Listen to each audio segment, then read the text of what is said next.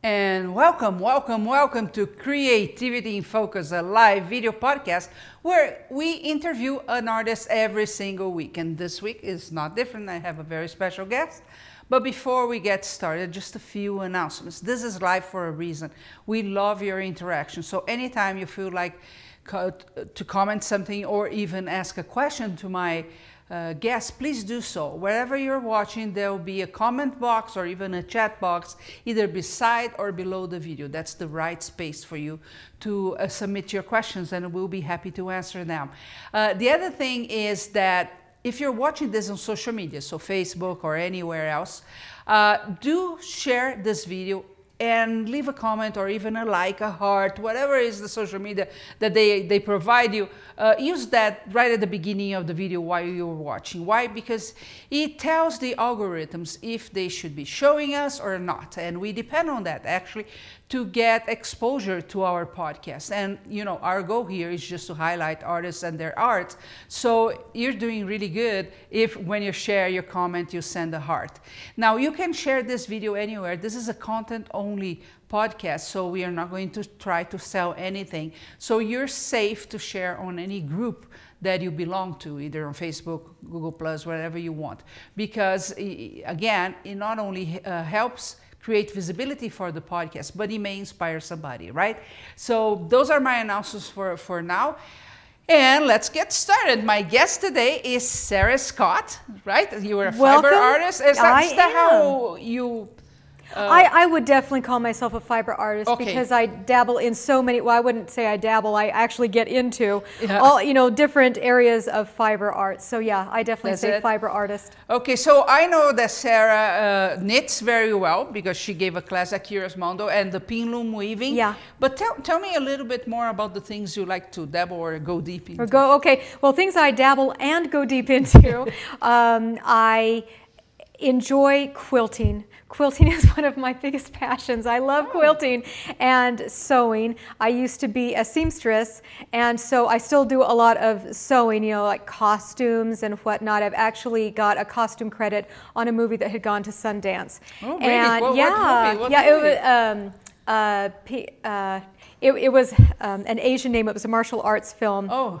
Ping Xiaohan, that had gone to Sundance, and this was years ago when I was back in California. It was really interesting seeing that, and it was great working on that and getting that kind of experience. But I've also done a lot of other seamstressing for hire, like people who need bridesmaids dresses made or that kind of thing. And of course, I've made a lot of clothing like for myself or for my kids and that kind of thing. But I do a lot of costumes. I really enjoy making costumes. Really? I do. And I also do jewelry making. My mother-in-law makes jewelry, and so she had taught me how to do that. So I make jewelry. With beads, or what do you use? With beads. Instead of doing wire wrap, I prefer working with beads. Uh-huh. Yeah, I don't have the tools to be able to do a lot of wire wrap. So even though it's very interesting, and you know, someday I might get into that as well, but right now my mother-in-law has done a really good job of getting me very involved in jewelry making. Thank you. And I do cake decorating. I really enjoy that because I like baking. Really? I like baking. And spinning? And spinning, yes. Wow. If it's a fiber art, I probably do it. I do the pin loom weaving, knitting, crocheting, and spinning, and I really enjoy it. I enjoy it a lot. That's so cool. Now, you do all this. Like even cake decorating, really? Yeah. You see, you're like, impressive. I keep coming back to that thing. Well, that went away a little bit of the fiber thing, and I say, whoa, cake, that's so cool. But you also raise how many kids? I have 4 children. 4 children. You find time to do all this. Well, that's because they leave for most of the day and go to school. Yay! So I'm here during school time. That's funny. Now, from all these, so you start. Can I say you started as a seamstress, or was that the first one? You know what? Probably when it came to my crafts in general, I would say that I started off as a fiber artist because when I was about 6 years old is when I picked up crocheting and knitting. So that's kind of where it started. And then around the same time, I started doing hand sewing because I wasn't old enough to use the sewing machine yet. Oh, look at that. So, but I learned to use the sewing machine in home ec when I was in 7th grade. And from there, it just kind of went from there. My grandmother was a seamstress. At one point she had owned a shop, and my mother sewed all of our clothes for us and all of our costumes. I always had a hand-sewn dress on the first day of school. All of our costumes were made, and so then I just kind of continued on with that. It was a nice little thing to do on the side, and I enjoyed it. But now that's kind of off to the side because I'm all about quilting. If I'm on the sewing machine, I'm quilting. Really, really? Yes. You like big panels, or you make spreads? Both. I will do either, I will work in small blocks, or I will work in large panels. And then my second child is my crafting buddy. She likes to do all the same things that I do. So she's got her sewing machine right next to mine, and we'll work together. She knows how to use my machine too, so she'll get on there and use all the fancy stitches. And so I'm always impressed, and I'm always so grateful. I love having a crafting buddy. Oh yeah, that's cool.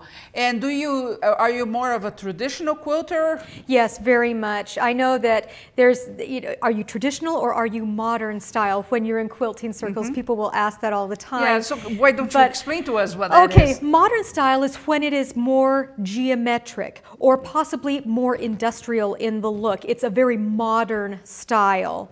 And then traditional is where you are getting a lot of stars and those kind of things that make it look like a pattern for a quilt you would have found maybe 100 years ago, 200 years ago, and that kind of thing. So I very much like the traditional style.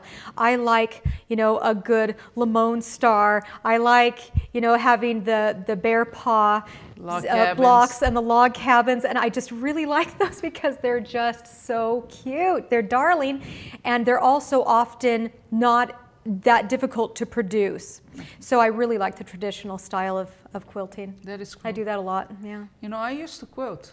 Really? Like, I don't know, let's say maybe 20 years ago, I actually started the very first quilting guild in Brazil, the Brazilian quilting guild. There was an American one, and at some point we actually joined, but it was the first time. Wow, that's great. Yeah, and at that point, I don't know how it is now, but at that point, quilting in Brazil meant more the patchwork. Yeah. So putting the pieces together, create the log cabins and stuff like that. Not so much the quilting itself, the tiny stitches. But I had a friend from the American Guild. She's still my friend today. And she learned, her mother, I think, was not a Quaker. It was was she Amish? Because there's an Amish style of quilting too. Yes, but it's no, really Mennonite. Well, anyway, that style, one religion where her grandmother actually taught her how to do the quilting, and she had the most even tiny stitches you could think of. Yeah, unbelievable. And today she actually helps with the, when you sew bags for girls in Africa? Yeah, I've done that before. So she coordinates that in that city and sends tons of bags to Africa all the time. Yeah, Susie Lassie, she was amazing. She taught me a lot. So I used to like a lot to quilt, but then, I moved and everything, and it does require some space. You go through different stages of your life too, Very cool. So very cool. Now, are you self-taught in all your arts, or?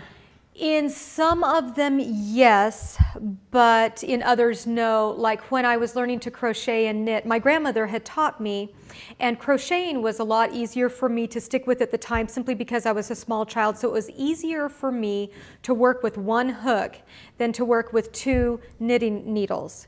And so at the time, I kind of put knitting to the side and I just kept with crocheting.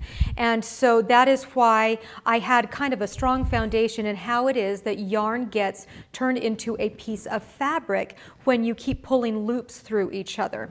So I already had that kind of a foundation, and then I came back to knitting later on in life, but I couldn't quite put it all together in my head. I was like, I know I've done this before, and I can't quite, what did I do before? Because it had been so long. And finally, after trying and trying and trying, and I couldn't get it, I finally went to a yarn shop and took a course, and within the first half hour that she was teaching, she presented the part of the puzzle that I was missing, and I was like, oh, that's fine, I got it, that's great. And immediately I started designing right after that. So within the first couple of months of that, I was already starting to design. And then I was starting to teach very soon after that because I'd already had previous experience, but couldn't remember that one piece of the puzzle. And after that, everything just came into focus, and I was like, okay, great, that's fantastic. And also with sewing, because I hadn't been allowed to use the machine because I was little. Once I took home ec class, and I took a sewing class at school, and I actually got to use the machine. Then I became very proficient on the machine to do that. So, but like cake decorating, I just read a lot of books and I watched a lot of videos. That's good. Yeah. I like to run with that too. Remember, this is an interactive podcast, so if you have any questions to Sarah, that's a great chance for you to ask her. Yes, please do. Wherever you're watching, there is either a comment or a chat, either below or beside the video. So put there and we'll get here. Actually, Guest 310 has a comment. I have a quilt my grandmother made for me, and I sleep with it every night. Oh, that's good. Cool? Quilts are made to be used. So I like to hear when they're being used. And they should literally be loved to pieces. A gal had given me one of her handmade quilts. She made a quilt for my firstborn when she was a baby, and she said, by the time that she's 20, I expect to see this in tatters, because it was really supposed to be used, and it is on its way. Trust me, the binding's coming off and everything, but she did a really good job on it, and I love seeing it loved to pieces. That's what a quilt should be, because it's made with love. It's made by hand by someone who really cares about you and gives it to you. So use it. Use it. And all those designs, they all have meanings and they do. Stories. Do you know the one about the log cabin? Why it's always red in the center, or should be red in the center? Wasn't that to indicate a light regarding the Underground Railroad, which cabin to go to for? If you see a particular light at a particular cabin, that's your next stop on the Underground Railroad. Really? Something like that. Wow, that's There's cool. an entire set of lore that goes on with the Underground Railroad during the 1800s. That's fantastic. So, yeah. I know another story about the log cabin. Well, because in the pioneer time, right, the houses were small, and usually on the center of the house or the cabin is where you had the fireplace. So that it was also the place where the family would gather together. So that's why it is red, because it meant not only where the fire is, but where people get together. And the heart of the home. The heart of the home. Isn't that beautiful? That is nice. Now, Sarah, there is one side that I like very much to talk about, because I think it can inspire a lot of people. So you've been knitting now for how long? Well, actually, I guess if you take by the time that I was 6, it's almost 40 years. But I really came back into knitting very strongly when I was in my mid-20s. So almost 20 years now. And what attracts you to knitting? I think I like the portability of it. I can take a project and throw it into my purse, and I can take it with me and work on it while I'm in the grocery store line. I can work on it while I'm in a waiting room. I can work on it if I'm in completely stopped traffic. I can work on it when I'm picking up a kid from school. So it's nice that I can have something that is portable. I like that. I think the other thing that draws a lot of people into it, or any of the fiber arts, is the tactile nature of it, and all the different ways that the different kinds of fibers feel. You know, when you have merino wool, which is like the highest grade of sheep wool there is, and it's so soft. And then you've got alpaca, which is even softer. And then you've got, you know, cashmere, you've got angora, you've got all these beautiful things. And then the natural feel of plant fibers like linen or cotton. It's wonderful. I really like the tactile nature of this particular art. You actually become addicted to those fibers, You really do. And one of the great things about the fiber arts in general is when you're around other fiber artists, you can just reach out and grab their project and feel it, and nobody thinks anything of it, because it is meant to be tactile. You're meant to feel everything. You're meant to touch and feel it. Yes, and I've even seen in knitting shops, they say, come in and feel our yarns. You know, that kind of thing. Well, and that's another reason why people should be aware in their town, where there are fiber festivals and fiber shows, to go and do this, because as fun and as easy as it might be buying online, it's not the same thing when it comes to fiber and textiles as a whole. It's really great to feel it. Now, you know what's funny, because the other day we were having the party here, right? And so there was this instructor here that he has 2 Angora bunnies. I already like him. Yeah. So, you know Jenny. So she was here and she heard, and she went to him, so what do you do with their fiber, the hair? And he said, I throw it away. Don't do that! And she was on, and give me your address. I'll go there. Thank you, Jenny. Jenny's a friend of mine as well, Yeah? and I know she'll spin it up. She spins prolifically. Oh my goodness. Geneva Morris is asking, of the fiber arts, which is your favorite? Definitely knitting. Knitting. I really enjoy doing all of them, but definitely knitting, probably because of the portability. I really enjoy spinning a lot, but I have to bring my whole wheel with me. I really enjoy weaving a lot, but I have quite a few items I've got to bring with me in order to work with my pin loom. I would need to bring a whole little case. And while it's not that much more than I'm bringing with my knitting, it still requires me to bring some more things, and there's a little bit more setup. But with my knitting, I can pick it right up off the passenger seat of the car and work on it while I'm waiting for a child to get out of school. So I really love, I can put it down and pick it up as needed. And if the conversation is too boring in a restaurant, you can always go under Just the thing. kind of be working on it. So Ooh, yeah. uh-huh. Da, da, da, da. Yes, I bring it with me seriously everywhere. I think portability is something that we need to consider nowadays. For me, that's important too. I do a lot of felting, but it's because all I need is a needle and a small foam. Because it's hard to find like 1 hour, 2 hours where I can be home in a specific place and do something. So for example, the spinning is something I struggle all the time because it does require me to be sitting on a place. You've got to sit and you've got to be committed for a little while. Yes. So I try and do my spinning either after bedtime or while the kids are at school, because otherwise the whole time they're there, it's mom, mom, mom, and it's like, stop making me get up. I have a lap full of wool. Please stop me. I'm buried right now. Yeah, so. Yeah, true. Now, with the knitting, going back to the knitting, most people think they will knit something for themselves or to give, and sometimes they can't sell some items, right? I know a lady that makes only hats, right? Beanies, and she sells in fiber fairs. But you found other ways to generate income with that, right? You mind telling us? Sure. I have done a lot of test knitting and sample knitting for various companies and various designers. Now, in that industry, sometimes you get paid in money, sometimes you get paid in product. And there is a company that I work for on the East Coast, and I get paid in product. And actually, I really like that. It's really fantastic. And a lot of times when you're doing that kind of work, they will ask you, do you want to get paid in cash, or do you want to get paid in product? And when I was asked that, I was like, product, thank you, I would like to be paid in yarn for this particular company that I worked for. Other times when I'm working for a company on a one-time basis, then I just go ahead and I get paid in cash. Or if I have a knitting client, a knitting student that I'm working with regularly, a lot of times I'll just get paid an hourly rate in cash. I have a knitting client that I currently work with, and she works in a particular business, so she and I simply trade services. I get a service from her and she gets a service from me. So sometimes it's a bartering method, but a lot of times you do get paid in cash if it's a professional company that's asked you to work with them.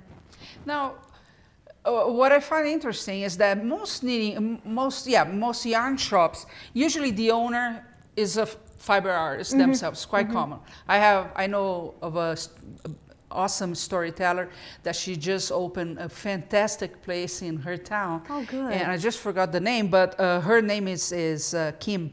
And so she invites people. So you know they are fiber artists. Now, why do they need other people creating samples for them? Simply because there are not enough hours in the day. When you're in the middle of running a yarn shop, or when you're running a business, there just simply are not enough hours in the day. This company for which I work over on the East Coast, they do a lot of trunk shows or fiber fairs, so they're working the circuit, and there's not enough time at home to be able to produce enough of their own products, enough of their own display items, because at home, when they're not out on the circuit and they're back in their hometown, all the time is spent dyeing, because these are all hand-dyed yarns. It's spent dyeing and preparing the yarns for sale and preparing what you're going to take for the next sale or the next show. So there just is not enough time to be able to do it. So this company has multiple sample knitters all throughout. In fact, here in my area, from my own knitting guild, there are multiple sample knitters just in my knitting guild alone that work for this company, and we're all just happy as clams.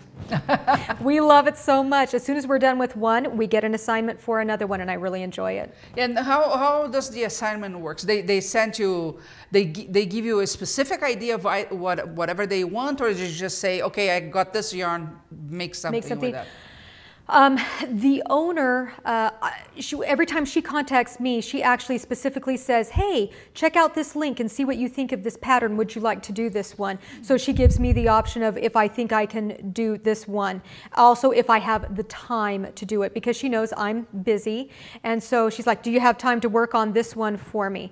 And so she'll send me the link, and I'll go and I'll look up the pattern, because she is in cahoots with several designers. So she uses her yarn to produce their patterns, and then it helps to promote the designer, it helps to of the pattern, and it helps to promote the yarn company. And so it does that. However, we've got another designer that is in our knitting guild who does a lot of work with this particular yarn company, and sometimes she will just receive yarn and then come up with a pattern for it. Okay. So, but for me, for the sample knitters, it's often, here is this pattern, what do you think of it? You want to do this one? Great.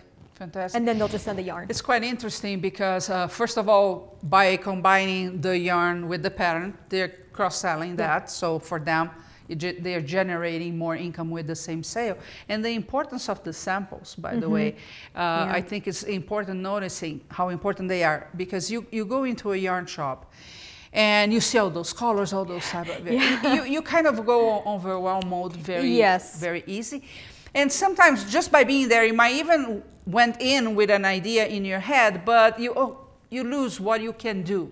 Yeah. A sample is a door to a possibility. It really is. You look at the sample, oh my gosh, I want this. I could do that, yes. I could do that, exactly. I actually went to a local, it's local but in another city here the other day, where they had the person that makes the pattern, they brought her, well, I think she's local as well, and the person that dyes the yarn, and they brought her, I think, from New York, and they were doing the show inside the yarn shop together. Yeah, that's the company I work with. Oh, really? Yes, I know exactly which trunk show you're talking about. Well, and I went there just because, right? And again, don't knit much, but the moment I saw both of their work together, the amazing colors, I want to make this, I want to make this. Well, I did end up buying some yarn that I haven't touched because I don't knit, and the pattern was about knitting.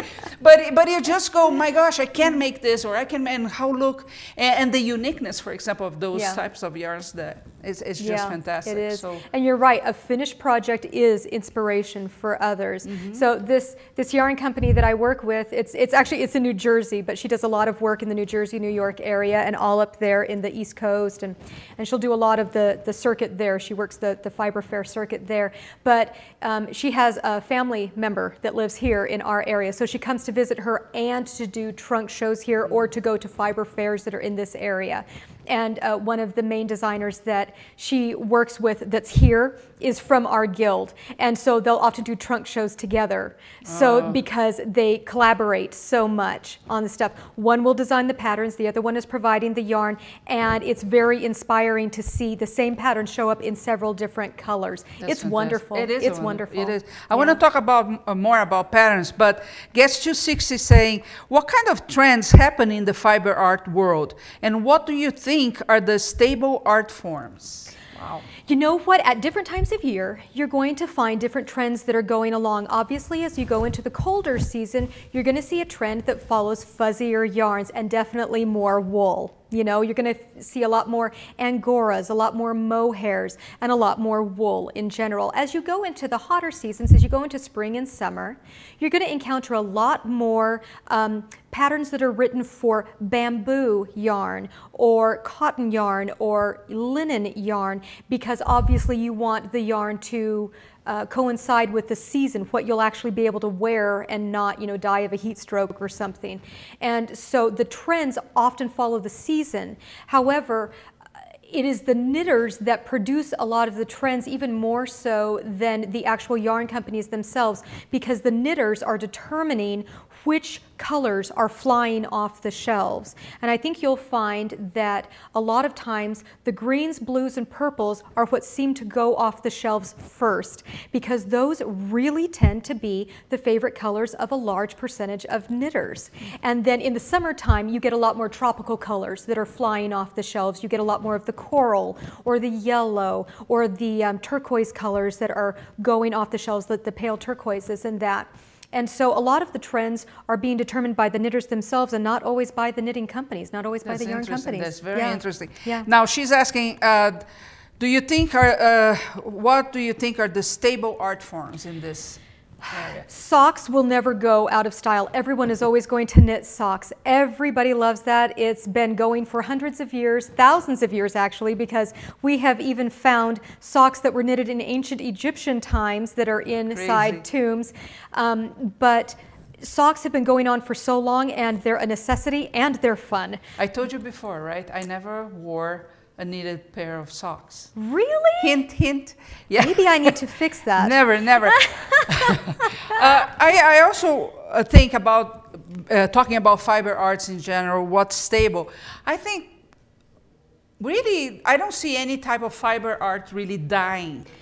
But I would think that knitting has reached a point that maybe other fiber arts haven't, which is we saw knitting going to a younger and a younger generation. So you have very famous groups now with very young people, right? And it also, gender-wise, it doesn't matter. You have tons of guys knitting today. When you get into more metropolitan areas, there are a lot more men and young boys that are involved in the knitting groups, the social knitting groups. So can we risk saying it's one of the most stable I think it is. And actually, back in history, it was the men who did the knitting. A lot of it, what became what we're used to doing as knitting now, was something that the men mostly did. And so that's why you see a lot of old black and white photos where men are knitting, or they are doing knit style techniques in order to create their fishing nets, that kind of thing. So when you see these old black and white photos from way back when, it's the men that are doing the knitting. And so there were only certain kinds of items that the women would do the knitting for, like maybe a lace shawl, something like that. But we the men are very involved, right? If it's going to, if especially it's crafts, arts or fiber arts, it's a women's thing. Quilting, for example, I remember that in India, it's usually the man that quilt. Yeah, I actually had a friend that brought several from there, and they were gorgeous. Most of them were in black and white, by the way. But they are the ones that go and do the quilting. Yeah, so. My own uncle, my grandmother's brother, was an incredible quilter. And when he passed away, I actually ended up inheriting quite a few of his sewing items. And a lot of his other items came to my grandma because she was a quilter as well. So a lot of his items came to her, and then I also got some of the items as well. So that's cool. Yeah, it's good not to have boxes, right? I think it's very good that some of these fiber arts, they are very fluid. They go, needle felting is also like that. You have a ton of guys that do it. Now, I just forgot what I was going to ask. Okay. But the place that I told you about, Kim, is called The Makery. You really should check that out. Okay, I will do. Oh, that's downtown. No. Oh, she's not in Utah. Oh, okay. We have something that it sounded like that name, but it's right here in our downtown area. So this is a storyteller, a professional storyteller, Kim Wenthrop, and she's amazing as a storyteller. Oh, wow. And she has a passion. She knits a lot. Now she's into embroidery a lot. And she decided to create this space, but it has this new proposal. So we still give classes and get-togethers and stuff, but it just looks really, really cool. Oh, I do need to look that up. Geneva say, do you ever sell your pieces? On occasion.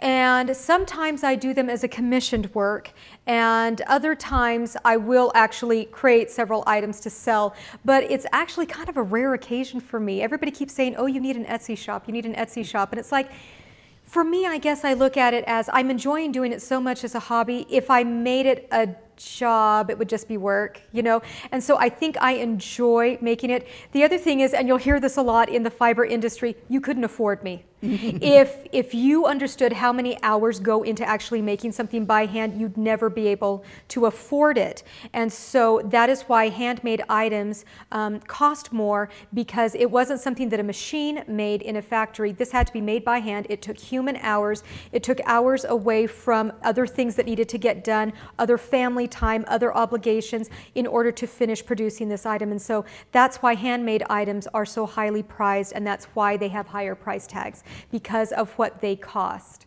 to make and what they cost in time to do. So I sometimes sell them, but for the most part, if you get an item from me, it's usually just because I gave it to you as a gift. I think, do we have happening a mindset shift here? Because I know for a while, people were devaluing handmade items, because of course we were getting so much stuff from Asia that we thought, why am I going to pay this much for this if I can pay $1 here?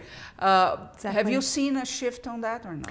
I am. I'm starting to see a shift where people are putting more importance on small businesses and the support of small businesses, specifically your own local small businesses and local artisans. And I think that a good case in point is how many farmers markets are showing up that spring up in all of the cities everywhere. Everyone's starting to have their own farmers market. And I realize that doesn't apply to crafts, but the way that it applies is that you are seeing this mindset of, I would rather support my local farmer than end up waiting for my food to be imported out of country. And so it's that same mindset. I want to support my local small businesses. I want to support my local artisans. And a lot of artisans are now starting to use local products. So they'll use the wool from the local sheep in order to produce their knitted items. And so I think we are seeing a shift in that. People are starting to get the idea that even though you can get stuff in our ready-made society, stuff comes from a factory so easily and it's very, very cheap. And I think that people are starting to understand the value of having something that's handmade. I think the handmade, first of all, had the energy of that person that created it does. that. But with the buying local part, in some cases it's not even healthy if you buy outside. But there is the other side, that probably that person that is running either a farm with alpacas or a yarn shop or whatever it is, well, they are not only your neighbors, they might be going to school with your kids. And if you don't create a healthy society around you, you cannot complain about the big picture either, right? Because you need a local rapport with your own community, and that breeds a global rapport in our global community. Yes. So even though in times like now that we are going to the end of the year, and it's easy for you to shop online, and really, I have an online business with Curious Mondo, but I also think is this, yes, you can buy everything online, yes, it might be free shipping for everybody, but, right, what's the impact that you're creating by doing 100% of that online? You can mix that a little bit, what makes sense to you to buy online. But think about, for example, yarn. Not only you have the feeling of touching the piece, you're supporting really the local community, meaning, you know, people can afford to send their kids to do whatever they need to do. You keep everybody healthy. Now, we saw, you've been in this for quite a while, and you saw when the yarn shops start closing like crazy, right? Yes. What was the reason behind it? You know, a lot of times it has to do with economy. When the economy overall is down, people aren't as likely to spend money on extras or what they look at as hobbies. It's like, I can live without my hobby. I need the necessities. So when the economy in general is down, I think you will see kind of a downturn in extras, in anything that is a luxury, anything that is an extra, anything that is a hobby. And that's unfortunate for us, because when you stop putting money out into the economy, out into retail, then it just brings the economy down more. It ends up being a cycle. So, and this isn't meant to be an economy lesson, but you know, that's generally how it works. You know, it just continues to breed this downward cycle in there. But I think that when it comes to a lot of crafters, it's their passion that is inside them, their tremendous love for this hobby. Some of us even say we're addicted to fill in the blank. We're addicted to knitting. We're addicted to spinning. And it makes us want to go ahead and find a little bit extra to put toward that. It's like, I really, really want to get a little bit more wool because I really, really want to do some spinning. It make I me really so want to do happy. some knitting. And it's one of those things where it's like, oh, but this yarn would make me so happy. And so I think that overall, it's in general the economy. When the general economy of the country goes down, then a lot of other extras get cut out. Now, according to the news, the economy is fantastic right now. Do you think any chances of these shops coming back? I think that a lot of times when a shop closes down, it's unlikely that the same owner is going to come back and reopen that same shop. And there are lots of reasons for that. They may have become involved in doing something else during the time that they had closed down. They may have involved themselves in more family issues. Maybe they have an aging parent that they are now taking care of. Maybe they're now at a stage of life where they're doing something else with children, you know, or any number of things could keep them from being able to reopen. And there's always also the feeling of having been burnt once, and it makes you real gun shy to come back a second time. However, I really applaud those who come back and do it again and again. And I've seen the local yarn shops close down in my own area here and where I was in California in the Central Valley. And I hate seeing that because I want fiber to get out into the community. Again, we said a few minutes ago, it's a tactile thing, and now you don't have the place to go and touch. You do have the fairs, but still the shops. But that's like once a year, if you even have a fiber fair in your area. And for those of you who are here in the Salt Lake area, we do have a fiber fair here. We do. So don't miss it. It's Mother's Day weekend every year. Yeah, and it's great. I actually traveled to the end of nowhere in Montana about a couple of months ago to go to a fiber festival, and I thought it was awesome. And really, when I was there, we were going through a non-paved road and everything, and I said, what on earth? Why did I have this idea? But once I got there, it was worth every moment of the trip. It really is. Yeah, I think if people come back or decide to open yarn shops today, what they have to have in mind is that they will have to behave on their business in a different way. Yeah. And not come with habits of 10 years ago, because that's not going to cut anymore. And I think that the reason you see so much change all the time in the way businesses are run is basically because technology keeps moving forward. So technology is what keeps continuing to make the changes in businesses, all kinds of businesses. True. And Jenny, talking about buying local, is saying, and it isn't all about the money. It isn't. It isn't. It's about the feeling you have of supporting your local community. That's really what it is. And a lot of people are really starting to get that desire. Yeah. Yes, yes. Yeah. We need to save. There is the moment to save. We all need to be wise with the money. It's good to be frugal. Yes. But when you can buy local, please do. Don't go overboard on either side, right? Moderation in all things. Yeah, right. You know? Regina Moore is saying, it's very sad that people don't realize all the time and cost that goes into handmade. That's true. That's true. And she also says our local farmers market has local artisans set up. We do have, we right now, just here in town, I think we have 4 or 5 of them. Right? Oh, yes. And at least 3 of them that I know for sure have artisans as well. Yeah, it's becoming very popular to have artisans included in with a farmer's market. So it ends up kind of like a one-stop shopping place. So you can get your produce and you can get some really neat artistic items as well. That's how I like it. Yeah, If I like to it. a That's farmer's great. market, It makes it more interesting, you know? So I like it that way. Geneva, where do you find your inspiration to create? Oh, my goodness, from all over. A lot of times, and I think you'll hear a lot of other fiber artists say this as well, I'll pick up a skein of yarn and I'll just kind of be looking at it, feeling it, kind of mulling over in my mind what it wants to be. And sometimes the yarn tells me what it wants to be. It will tell me I'm best as a sweater, or it will tell me I want to be a shawl, or I want to be a pair of socks, any, you know, whatever it tells me. So sometimes the yarn will speak to me, and I think you'll find a lot of fiber artists will say that same thing. It spoke to me and it told me it wanted to be whatever. And a lot of wood turners will also say, this one told me it wanted to be such and such sculpture. This one told me it wanted to be a pen. It wanted to be a ring bowl. And so my uncle is a wood turner, and he does incredible work. And so I've seen him sit there and just stare at a piece of wood, waiting for it to talk to him. And then it turns into something beautiful because of the inspiration. For me, a lot of times it will come from the color and the feel of the yarn itself. It will tell me what it wants to be. Other times I get onto my favorite knitting website, and I'll just start scrolling through, and something will pop out at me. I'm like, that's what I'm going to make. And also at the same time, I know what yarn I've already got in my storage bins, and it's like, I know exactly which yarn I'm going to make with that too. This thing about talking, all our mentors, they at some point they mentioned that. He told me what he wanted to be. I go to a woodcarvers group, and it's really cool. Wow. And sometimes the guy comes and he has, I don't know, a piece of cottonwood. So it's just the bark, right? Just the bark. And sometimes they get together, 2 or 3 of them. I think there's a wise man here. Oh, I think here you have a fireplace and whatever.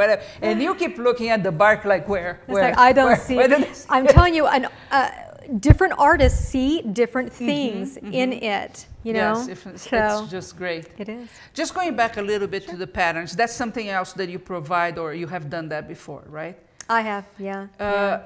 Is that something that somebody that just knows how to knit can start making and profiting for that, or do you think that's hard? On like on Ravelry.com, that's the main knitting website that I use, and it is professional designers, but the vast majority of the people on there are just Joe Blow, somebody down the street that happens to be a knitter and designed a pattern and puts it on there. So it's not necessarily always professionally made, but it's by people that want to share what they have made, and they want you to be able to make that pattern too. So it's just a wonderful community of sharing. So not everything is always professional. Sometimes it's just the home knitter.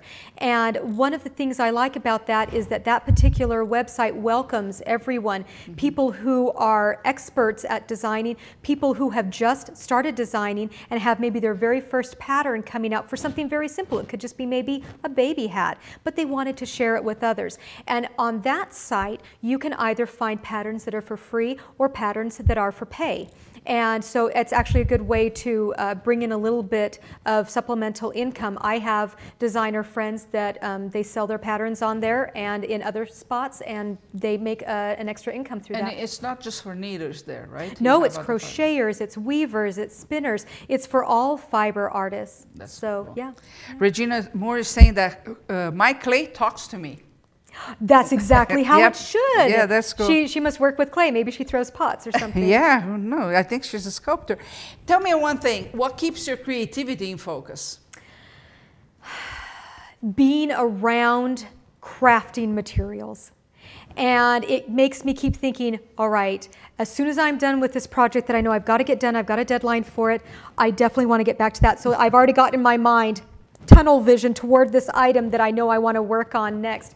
And I think that constantly being around my other creative friends and attending my knitting guild meetings and going to the spinning guild, where that's spinners who spin yarn, and being around them, attending fiber fairs, when I'm around other people that are like-minded and do the same crafts I do, that really keeps me focused on the crafts that I enjoy. I think that's very important because we are living in a moment that is very easy for us to isolate ourselves, with fooling ourselves that because we're scrolling a feed someplace, we are in connection with people.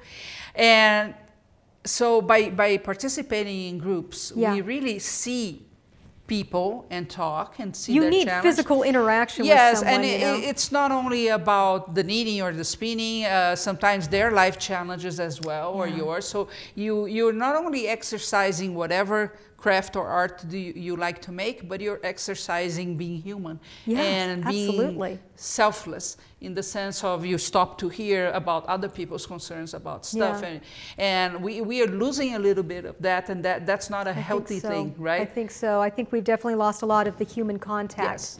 because and just like you said, we think we're in contact Yeah. with people. We fool ourselves into it simply because we're in contact with 100 different people on social media, and that's not actually the same. No. You know, talking to somebody on a text or, you know, online or something is not the same as actually having physical human contact. When you're actually in with them, you're a lot more apt to share something deeper or something that is really in the back of your mind weighing down on you if you're actually in that person's presence. And I think that a lot of people find that in crafting circles of any kind, crafters are extremely giving, very sympathetic, empathetic people. And if they perceive that you're having an issue, or you tell them that you're having an issue with something, whether it's with your craft or something that's in your personal life, they just rally around you and just bring you in. And I think that that's very common in a lot of crafting circles. You know, if you say, oh, I am completely out of alpaca, I've used it all up. Well, here, let me give you some more. I have in my car. Or that kind of thing. I got some in my car. Hold on. You know, or you're sitting there and you're all working along, and somebody will say, oh, who's got scissors? Because they're trying to cut some of their yarn or something, and everybody gets out their little accessories bag. Here you go. And that kind of thing. And I think it's very common in all sorts of crafting circles that people are just so giving and so loving. And especially when you're in, I've noticed this mostly in the fiber art simply because that's what I'm mostly involved in. And somebody will bring up an issue that they're having maybe in their personal life, and they're all just there knitting. It's like, honey, you just tell me everything. It's okay. And you get such wonderful support. And so I think that you really need that one-on-one human contact, because people wouldn't normally be apt to release that kind of information. If it was just online, they'll just keep it hidden in secret. Yeah, true. And we need that. You really need that. And it's so true. The other day I got a electric spinning wheel on Kickstarter. Yes. Again, I don't Yeah, spin. no, I think that's the same one I got. I got it too. So I took to the spinning guild and I said, I got this and I don't know how to use it. And at least 4 people came and said, oh, I know you're busy. I can't stop by your place and help you. Yeah. And it's still in the box. But not because I didn't have offers, right? Yes. The ball is on my court now. But they came in and said, I can go. And you say, wow, this person is willing to leave their home. And spend part of their day teaching me something just because out of goodwill. And some of us live so far away from each other in our spinning guild. We live at all parts of this area. Some of us are not local to each other, and we're also willing to drive to each other and help out. So it's a great this brings back the fact that, you know, good people are everywhere. And they are willing to share. They're not just inside ourselves. The danger of just being here is that we see a lot of angriness out there, and we fool ourselves that we are in contact with people, and then we start making the wrong decisions based on something that is not even really real. I can see how that happens. Right? I can see how that happens. So, any final words? Pick up a hobby. Start doing them, and right here on Curious Mondo is where you can learn any number of them. True. True. Yes, and you know what? Find something that really speaks to you. Find something that you love. Find something that your hands are going to enjoy doing, and really involve yourself in it. Allow yourself to love it. Be inspired. Be empowered. Be impassioned by this, and enjoy it. Life is to be enjoyed, so it's not meant to be a drudgery. Find something that you really enjoy doing. And passion is so good. It is. It's wonderful. It's wonderful. So why not looking for something that you maybe think you like, but go explore a little bit, right? Yeah, and dive into that, because it's only going to bring you happiness. Yes, absolutely. With just some drops of frustrations when you make a mistake. But when you drop a stitch in your knitting, but that's okay, because we can fix it. Thank you so much for being here. Thanks for having me. Hey, I hope you really enjoyed this. You know, Sarah is a fantastic, energetic person, so talented. She even does cake decorations. I didn't know that. You're still so surprised. I thought I knew her. I'm going to have to bring in a cake now. About her. And again, this video stays wherever you're watching, which means you can share with people. You know, you might have somebody that is really in a moment where they could use another hobby. They could get inspired right now. Well, share this video. It's that simple. It's wherever you are, it stays there. So share this video with other people. Do check all our past episodes. CreativityInFocus.com is the right spot. We have all the episodes there. We have amazing people that we have interviewed. And next Tuesday, we will be back with another amazing artist. So thank you very much for the privilege of your time. I'll see you back here next Tuesday.